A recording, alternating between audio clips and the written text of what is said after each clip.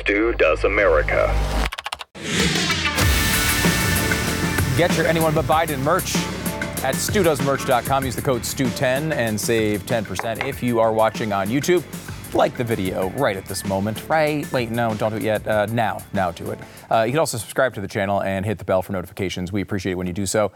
Former CIA officer Mike Baker is here with his take on the biggest stories from around the world. I'll share my experience streaming sports programming from this weekend. I will try to limit the swearing. Can't really guarantee anything on that front. But we start by doing the real insurrection. Heard a lot about insurrection over the past few years. January 6th. We'll get into this in just a moment, but I want to focus on a different sort of element to start us off here, namely what the governor of New Mexico is attempting to do. She has announced a suspension of open concealed carry in Albuquerque. Well, it's also a very famous Weird Al song, Albuquerque, just to let you know. Here is, now you might say, wait a minute, that's absolutely unconstitutional, and you'd be right. But let's hear the governor attempt to explain herself. So effective immediately. Okay. No person other than a law enforcement officer or licensed security officer shall possess a firearm, either openly or concealed within cities or counties averaging 1,000 or more violent crimes per 100,000. Violent crimes, so they could be knives. More than 90 firearm-related emergency department visits. Oh, so to put that in sort of a layman's term. Oh, please explain it to us, Grandma. Terms for 30 days in Albuquerque and Bernalillo County. It's the only place that meets both those standards. Oh my God. Statewide order. Wow. Okay. But only one place meets both criteria. Talk down to us more. We have far too many ER gunshot visits, and we have far too many crimes involving firearms.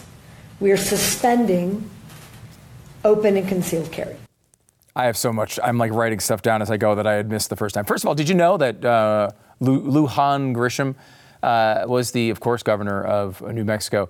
And New Mexico locked down more in COVID than any other state. Even the big, bright blue states you're thinking of, California, Illinois, New York. New Mexico actually had the worst record when it came to lockdowns. Now, that's not a surprise. She's definitely on the left.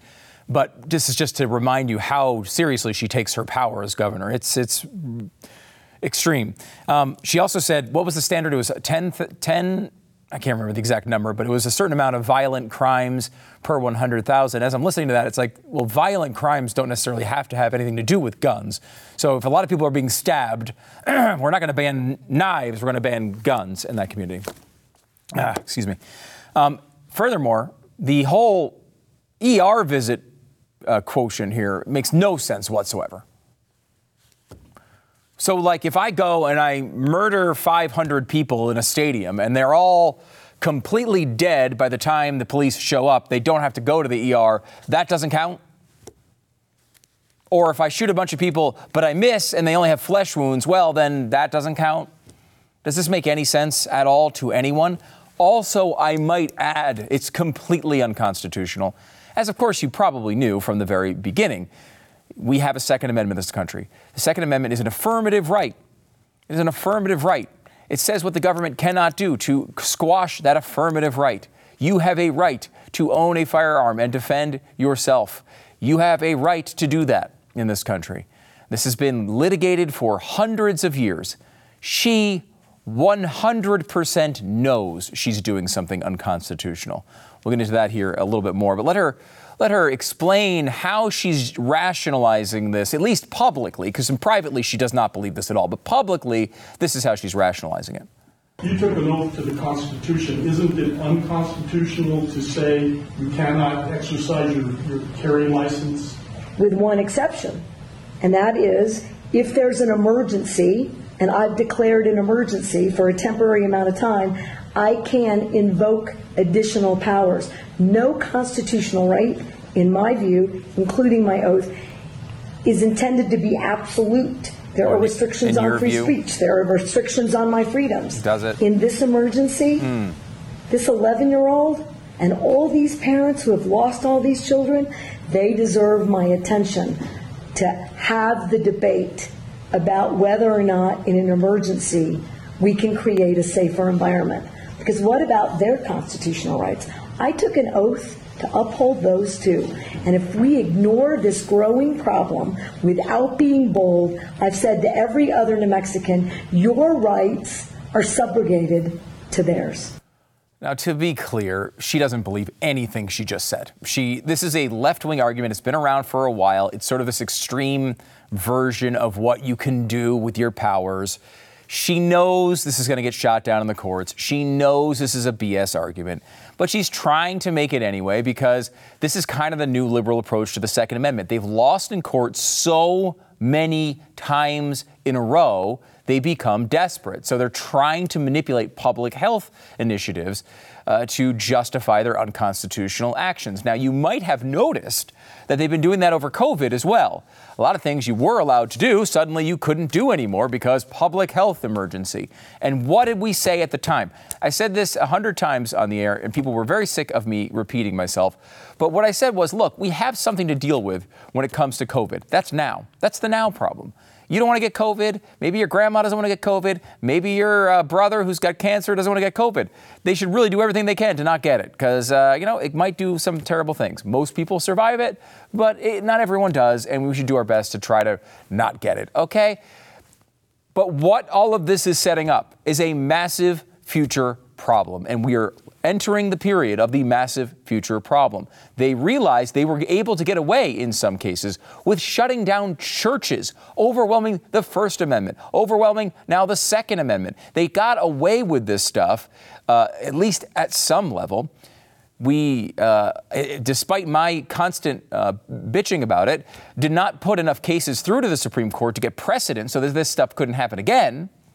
We did, in certain respects, we got some of that done, but we didn't go far enough. And now they're saying, well, why don't we use the public health emergency to justify all the gun policies that we want?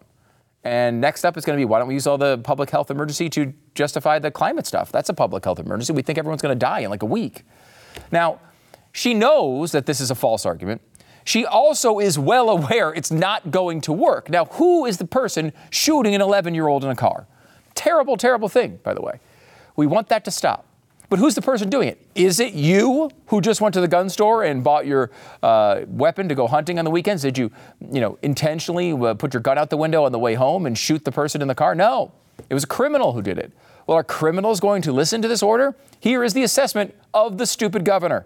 Do you really think that criminals are going to hear this message and not carry a gun in Albuquerque on the streets for 30 days? No. But here's what I do think.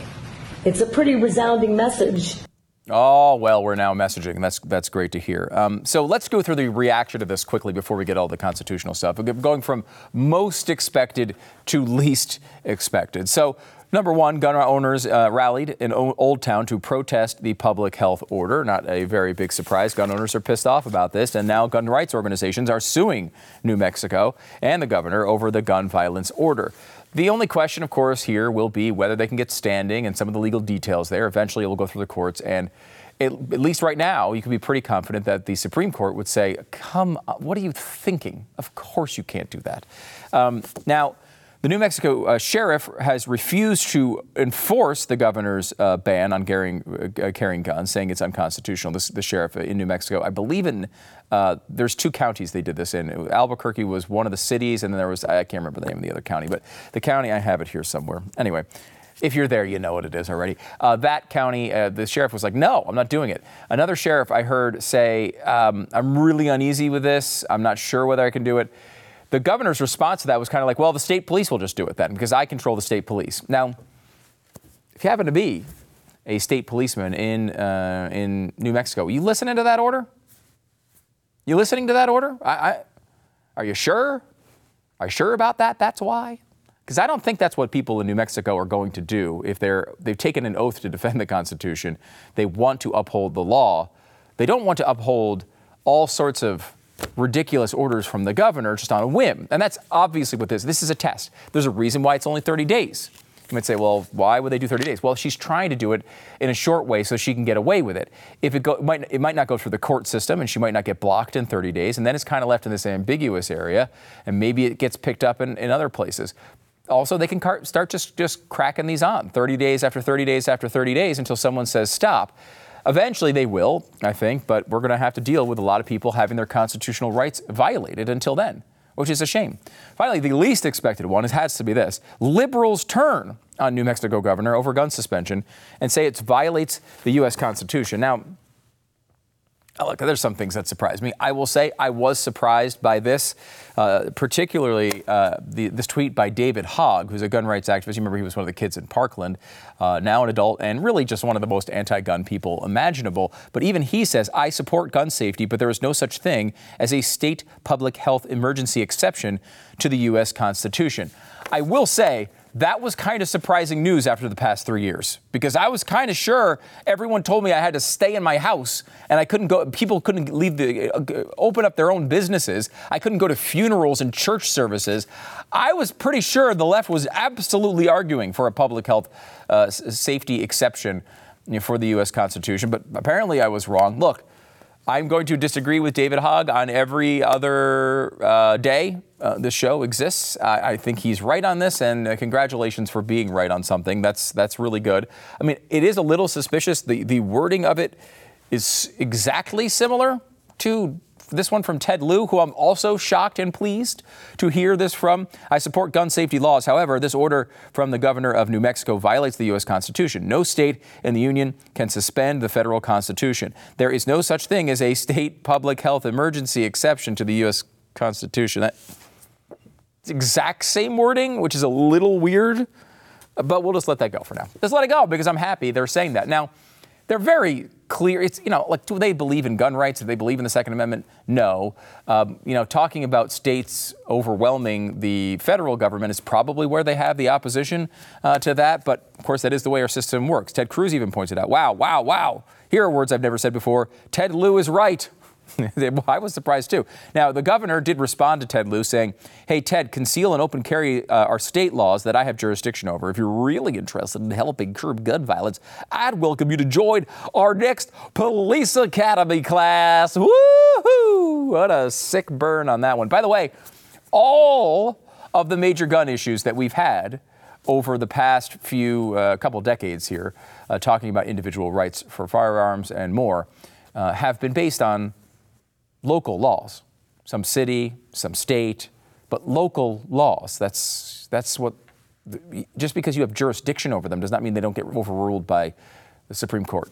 Again, she just doesn't seem to honestly know anything about what she's talking about. She read, I don't know, she heard AOC tweeted or saw a blog. I don't know. She was listening to a Twitter Spaces, and somebody blurted out this idea. She decided to go for it. And again, it gives you some credibility among activists who say we should do anything we can. We want people to not have guns. So whatever justification you have to come up with to get them out of people's hands and take away their rights, we should do. That's what the left believes. They, a lot of times, are more subtle than Lujan Grisham is here, but she is an absolute representative of so many on the right. I am happy that a couple of them have come out and gone the other direction there. But, just think this out for a second. Just think it out. What would Republicans do with this newfound power for governors? Can you imagine it? Charles C.W. Cook did imagine it. He says two can play that game, Governor Lujan Grisham. Let me give you some of his examples. Governor Lujan Grisham believes the rise in crime in Albuquerque is the fault of lax gun control measures. Okay. But a Republican governor elsewhere might draw the conclusion that this is backwards, and having declared unilaterally that a rise in crime was being caused by the overly strict gun control measures, suspend those measures without legislative acquiescence. Is that what Lujan Grisham wants? What about taxes? I like this one. Sometimes the economy is terrible. If unemployment were to hit 10%, could the governor declare an emergency and stop collecting corporation and sales tax without legislative approval? Does the rule go for Washington, D.C. too? Lujan Grisham says her oath was not intended to be absolute. Would it be legitimate if the next Republican president took the same view and declared a debt emergency and stopped sending out Social Security checks for a month? And on and on and on and on and on. It seems pretty obvious that a Republican with this newfound magical power could do all sorts of exciting things that we would probably like the results of, but would oppose on the grounds that they were unconstitutional. You can't do this stuff.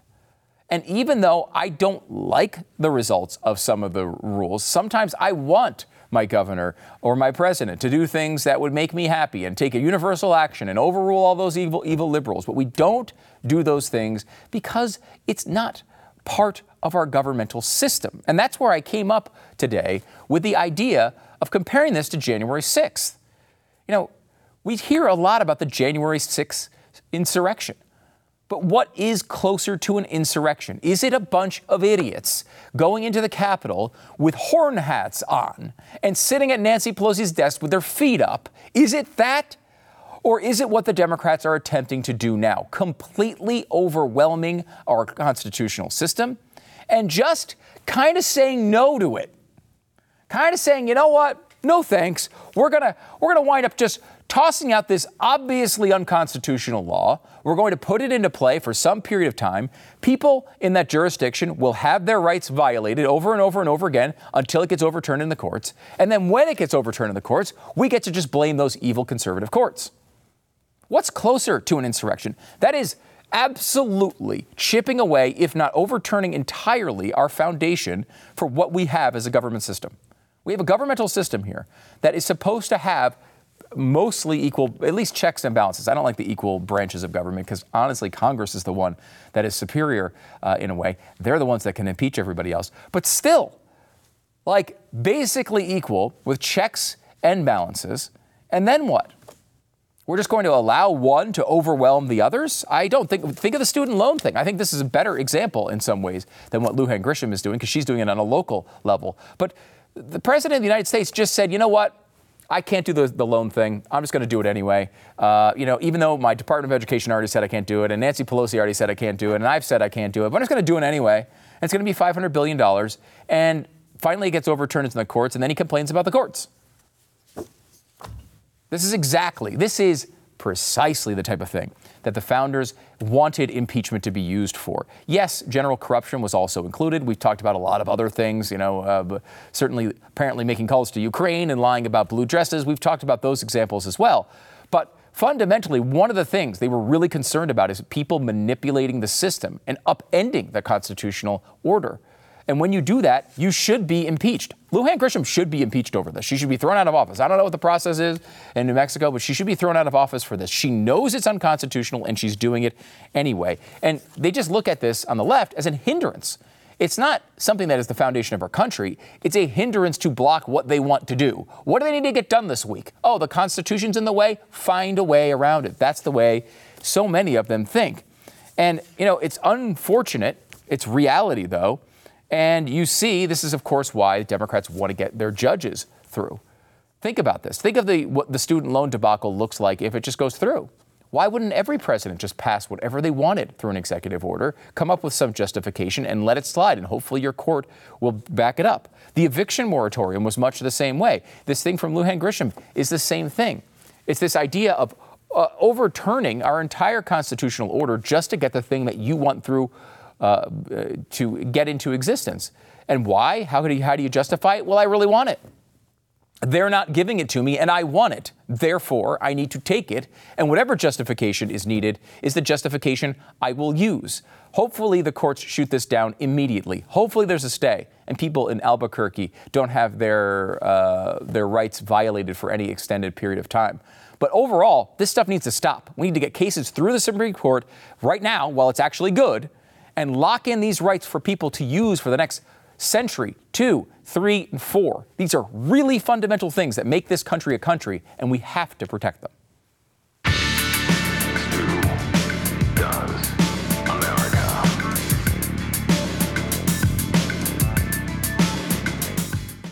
Let me tell you about Upside. Upside is an incredible app for anyone who buys gas, groceries, or dines out. When I use Upside, I get cash back for every purchase that I make. I went out to lunch the other day, used it for Upside, saved like $4 just on lunch, just went out and saved money. When I get gas, you save every single time you go out and get gas. You can use the promo code STU. You'll get an extra 25 cents gas back on every gallon of your first tank of gas.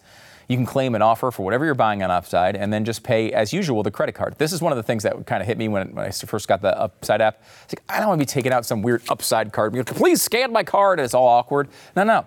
You don't have to do that. With Upside, you just register your card, and whatever you buy on your card automatically gets these rewards. You're getting loyalty programs, rewards, all these things, and you're getting about 3 times that with Upside. Plus, Upside doesn't sell your personal information to third parties. They know you want that protected, so they do that for you. Download the free Upside app and get the promo code STU. Get 25 cents back for every gallon on your first tank of gas. It's an extra 25 cents back for every gallon on your first tank of gas using the promo code STU. It's free money. Take it from Upside. We have former CIA agent Mike Baker coming up here in just a minute. I want to take you into the weekend. I wonder if you had the same experience. I was watching some of the NFL stuff this weekend, and NFL Sunday Ticket went from DirecTV over to YouTube TV. So it was my first experience with really streaming sports. I like to watch sports live, and you realize when you're streaming sports, what you're not doing is watching sports live. Now, we started this whole, streaming stuff. We were very early, at least, on that bandwagon. Really, at the time when Blaze TV started, it was called GBTV. And when it was GBTV, it was on the platform of MLB TV, Major League Baseball TV. They were the only ones who really had any streaming infrastructure whatsoever. And so we were doing this, and it was hard. It didn't work. It had all sorts of buffering. It was in the early days, before even Netflix was doing it, if I remember right. And it was clunky, but because it was the type of programming it was okay, right? It was like, all right, you're watching a commentary show. You can watch that 20 minutes later. You can watch it a half an hour later. It's all right. Well, now we're in this new era. I'm watching the tennis thing this weekend with Coco Gauff, or whatever her name is, and I'm watching. She's 2 points away from winning the title, and as I'm watching this on my phone, and it's a dramatic moment. I mean, if you care about sports, care about tennis at all, it's a dramatic moment. I was into it. And then she's 2 points away from winning the title, and all of a sudden, 26 alerts hit my screen telling me that she's already won the title. This is crazy. And then on YouTube TV, the same thing, where you're watching games, your fantasy, stats are all changing. If you happen to be a gambler, your bets are changing before your eyes, before the plays even happen on the screen. I mean, lots of cool innovations, too, that they had, where you can watch the 4 games in one little box. I mean, there's a lot of cool stuff this weekend as well on YouTube TV. But, man, I don't know how they solved this. It seems like it's a really difficult technical question to solve. But these TV networks that had this real advantage, it was just sports. It was the only thing you had to watch live. Everything else you could stream. Everything on Netflix you could stream. But no, now they've taken away that advantage, and now we're watching all of our sports on delay, too. It's a bizarre change, and one I don't know how we're going to actually fix.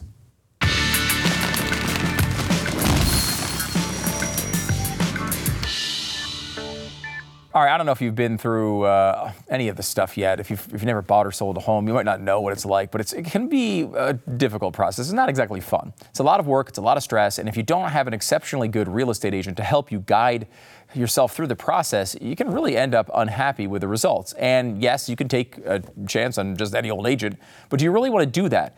Glenn Beck started a company years ago. It's called Real Estate Agents I Trust, and it pairs you up with the best real estate agents, both in the area you're moving from and the area you're moving to. These are some of the best sellers in the business. They know how, they know the best practices to get you the best price for your home and to get the best price on your new home. Best of all, they're great people. They're the kind of people you could work with on a handshake deal.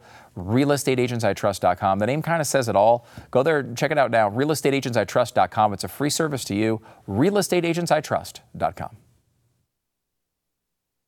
I'm joined now by Mike Baker. He's a former CIA covert operations officer, and you know him from Black Files Declassified on Discovery Plus and the Science Channel.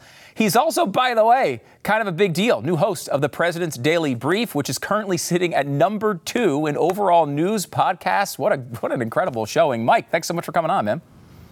Thank you very much. Yeah, I appreciate that. Yeah, congratulations on the podcast. It's a great listen. I encourage everybody to check it out every day. Let me start with this, though. It's 9/11. I happen to have you on 9/11. I mean, can you bring us back? Where were you on this day? And have we learned anything? Wow, that's a good, that second part's a really good question. I was overseas when it happened. And have we learned anything? I think we have, but I think the unfortunate reality is that we don't retain those lessons for long, right? So we've had you can look back in recent history and just see sort of Afghanistan as an example, right? We knew what the Soviet experience was in Afghanistan. And we knew that after the first handful of years, they spent the remainder of their years there trying to get out because they had a variety of problems, all the same problems that we then dealt with a couple decades later when we found ourselves there in the same place. So I'm not sure that even after 22 years after the global war on terror, that we've really learned. The intel community recently just came out with a report that says, look, the threat from Al-Qaeda is the lowest it's ever been. Well, huzzah, right? Because what does that do? That makes people think, that's fantastic. We don't have to worry about that sort of thing anymore. And the reality is that that's not the case. The Taliban is now in full control in Afghanistan. Several members, senior members of the Taliban government are either members of the Haqqani family or the network. Haqqani network is tied in closely with Al-Qaeda. ISIS-K, for example, is building up in Afghanistan. There are significant problems. So I worry that in our desire to put that all in the past, because legitimately we all got fatigued from the war on terror, but that doesn't mean that the threat is gone. Yeah, the threat still remains, and you wonder where it's going to come from next. I was thinking about this going back to those days. We did a bunch of the look in the past type of content today. We were talking about what happened on that day. And I remember having a feeling, first of all of us kind of coming together, which feels like it's totally dead now. I mean, that feels like it's long gone. But then also that idea that we were a country that took these things on. Like I remember that day thinking like we are going to kick somebody's ass after watching this. And then I look at what happened with our pullout of Afghanistan, and I feel like I see a totally different country than the country that was in my mind back in 2001. To me, that seems to be the biggest debacle foreign policy-wise that I can remember in my lifetime. I mean, am I right on that assessment? Yeah, I think you are. Sorry for that. I should be smart enough to turn my phone to silent during something. That's all right. So, but yeah, I think you are. Look, the reality is that it's unfortunate we need a massive tragedy, an event like 9/11. To try to remind us and bring people together. But I agree with you. I remember what that time was like. It was astounding. When I got back into the country the first time after 9/11, I was amazed at the unity, right? I don't know that we had seen that since World War II. And that dissipates. And that's understandable, right? I mean, I think the problem is that emotively, if we were in the moment, we're never going to forget. That's never going to fade. But we also have to understand that for a lot of people, it has faded. And that's the way life works, unfortunately. And, so it's our job, the people that we don't let those memories die. We don't forget. It's our job to remind people, our kids and others, why it's important, right? I talked about this the other day, just like my father talked to me about World War II. He was a vet from the Army Air Corps, and he talked to me about why it was important to at least understand and acknowledge and remember the sacrifices of that generation. So we have an obligation to keep that going. It's not just some automatic thing that happens with everybody, nor, frankly, for the young folks, should it be. Yeah, that's very, very true. Let me switch gears to Ukraine. I feel like this is such an interesting topic outside of the tragedy that's going on there. You see the disagreement among, let's say, for example, the Republican candidates who debated a few weeks back, where you have this situation that I think people feel genuine empathy for the people of Ukraine. They want to help those people. They see that they were, this larger country came across their borders, and you see all the fallout from that. At the same time, we're struggling here in America what we're supposed to do here. It's not our war, though you can see some interest for us in this region, obviously. So what's the right answer here? What should we be doing? Should we continue this aid, or are we going down a road that we're not going to be able to back out of?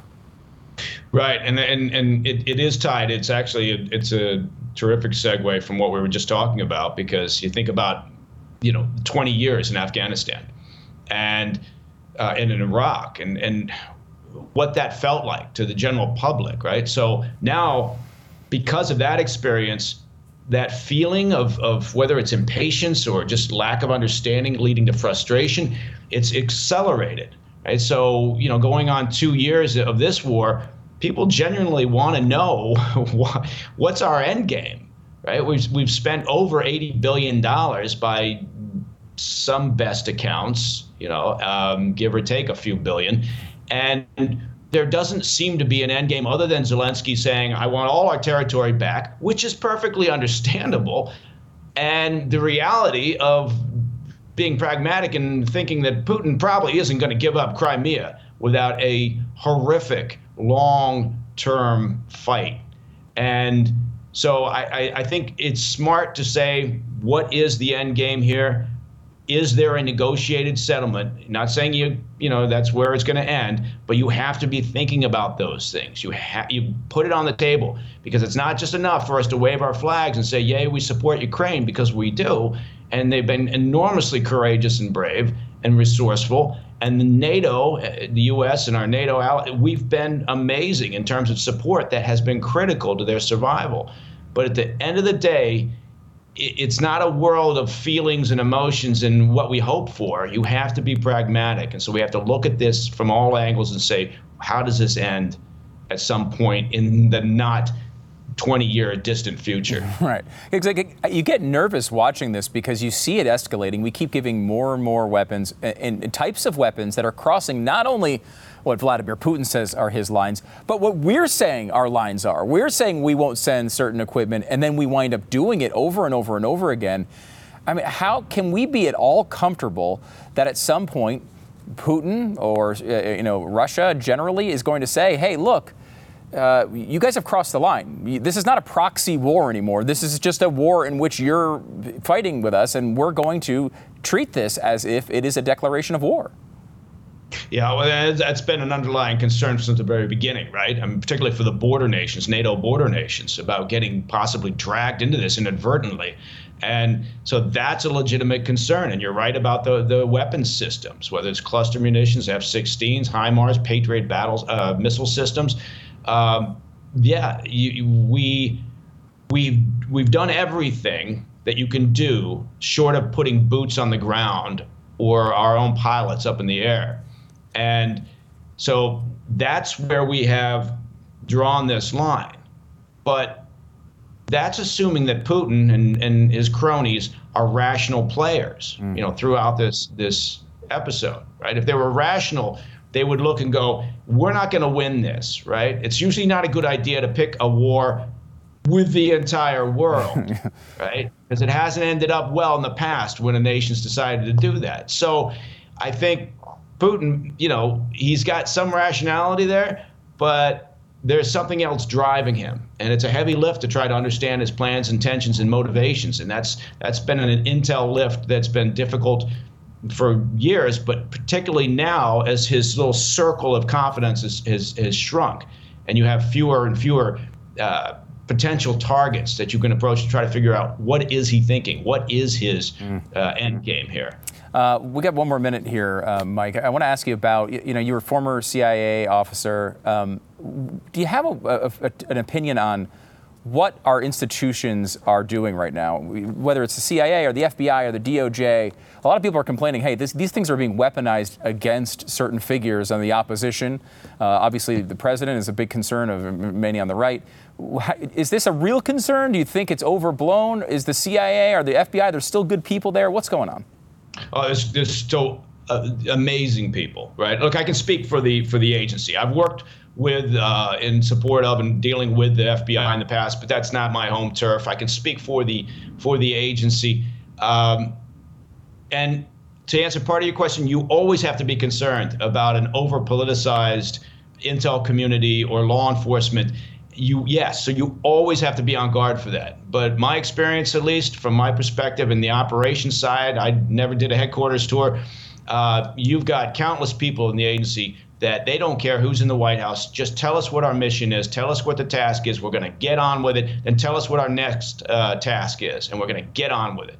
It's an amazing group of people. Can an appointee, someone who's appointed to a position at the highest levels there in an organization like that, can they become over-politicized? Sure, they become enamored of their contact with the White House, whatever it may be. But the people themselves, they just get on with it. Yeah, it's really important that we keep that understanding going. Mike Baker, former CIA Covert Operations Officer, host of Black Files Declassified on the Discovery Plus, the Science Channel, and of course, catch him on a new podcast, The President's Daily Brief. It's great. You can subscribe today, and we get it wherever you get your podcast. Mike, thanks so much for coming on the program. Thank you very much, Stu. I appreciate you.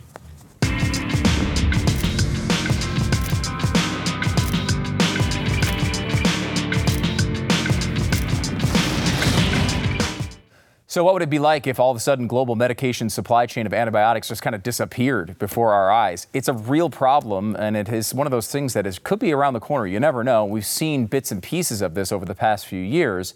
What happens if you're not prepared? Well, the Jace case is here to get you through some of these problems. The Jace case from Jace Medical, it's a great way to keep yourself prepared for the worst. It's a pack of 5 different courses of antibiotics that you can use to treat a long list of bacterial illnesses like respiratory infections, sinusitis, skin infections, and a lot more. It's a great way to be ready for shortages, but also just a great thing for traveling, especially if you're going overseas. Don't get caught unprepared. Go to jacemedical.com and enter the code STU at checkout for the discount code. We get the discount code STU, and you can get a discount right now. JASEmedical.com. Jace case from Jace Medical. Check it out. I mentioned to Mike a couple minutes ago, it's 9/11, and man, it's amazing. 22 years it's been since 9/11, 2001, really one of the darkest days in our history. It led to a period of real unity, I think, for at least some time. It's kind of an amazing period that seems totally foreign to us at this point. But it was really a devastating day, and you watch what's happening as people who were born anywhere from, mid-90s up till today have really no remembrance of this at all. It's important that we make sure that people still continue to understand it. These are people who are out voting, right? And they don't remember this. They don't have the emotional, that doesn't have that emotional impact that it may have for you and I. It's fascinating to watch that develop, and it's going to be interesting to see how that turns out. So we want to make sure that people do remember and do every little piece that we can for that to occur. Our remembrance of 9/11 is coming up in just a moment.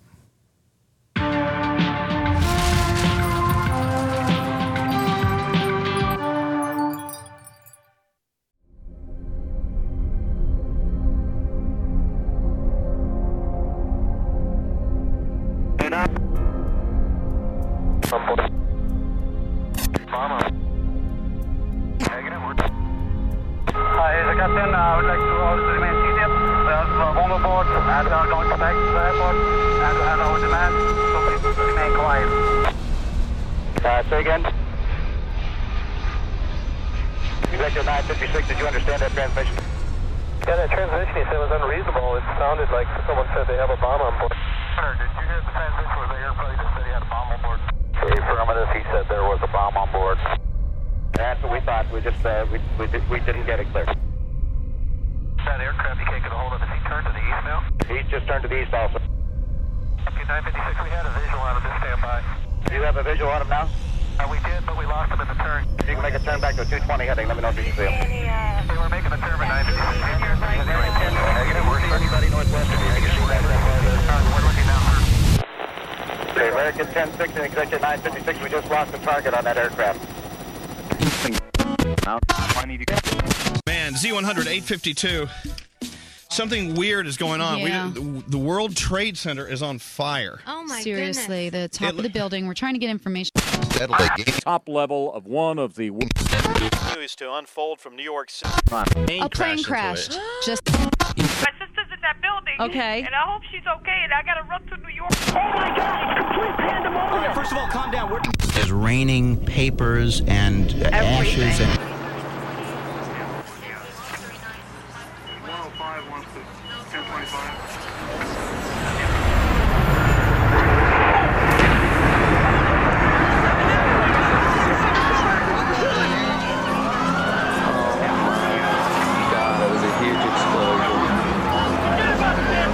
People are jumping out the windows.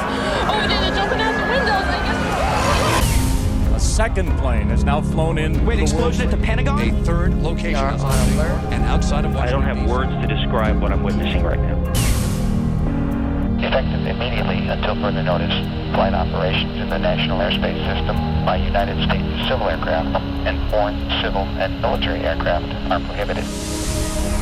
Freedom itself was attacked this morning by a faceless coward, and freedom will be defended. Oh, God. Oh, my God. They just landed on Manhattan. One of the World Trade Towers has collapsed and fallen. The whole freaking internet.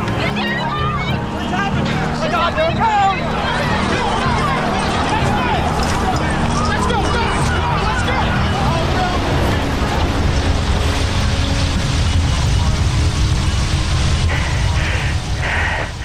I've never seen anything like this.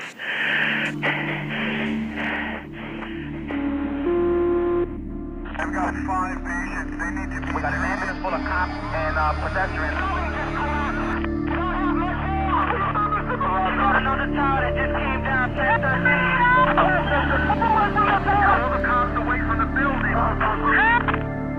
You got a female officer down. Female officer, where are you now, King? Where are you, King? Where are you?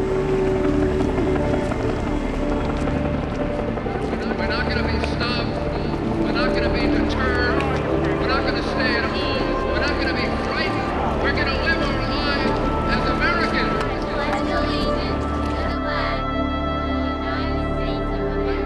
We're all brothers. We all got to stick together.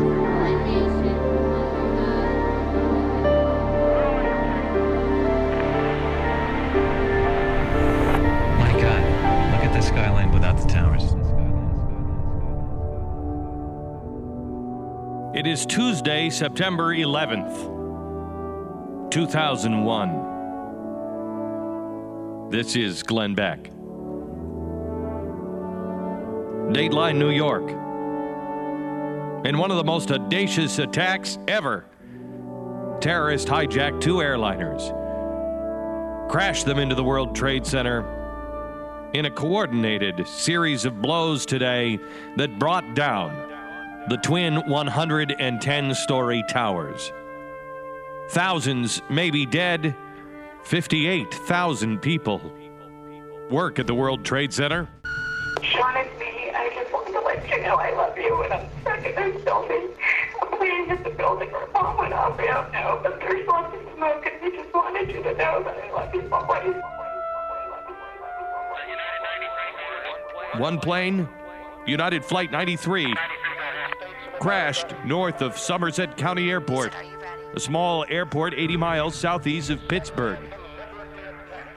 United said that flight, Boeing 757, left Newark at 8:01, headed for San Francisco at 38. Just America will prevail. We will not turn. It is as old as the scriptures. We will not falter. And is as clear. And we will not fail. As the American Constitution. That is the news of this day, September 11th, 2001.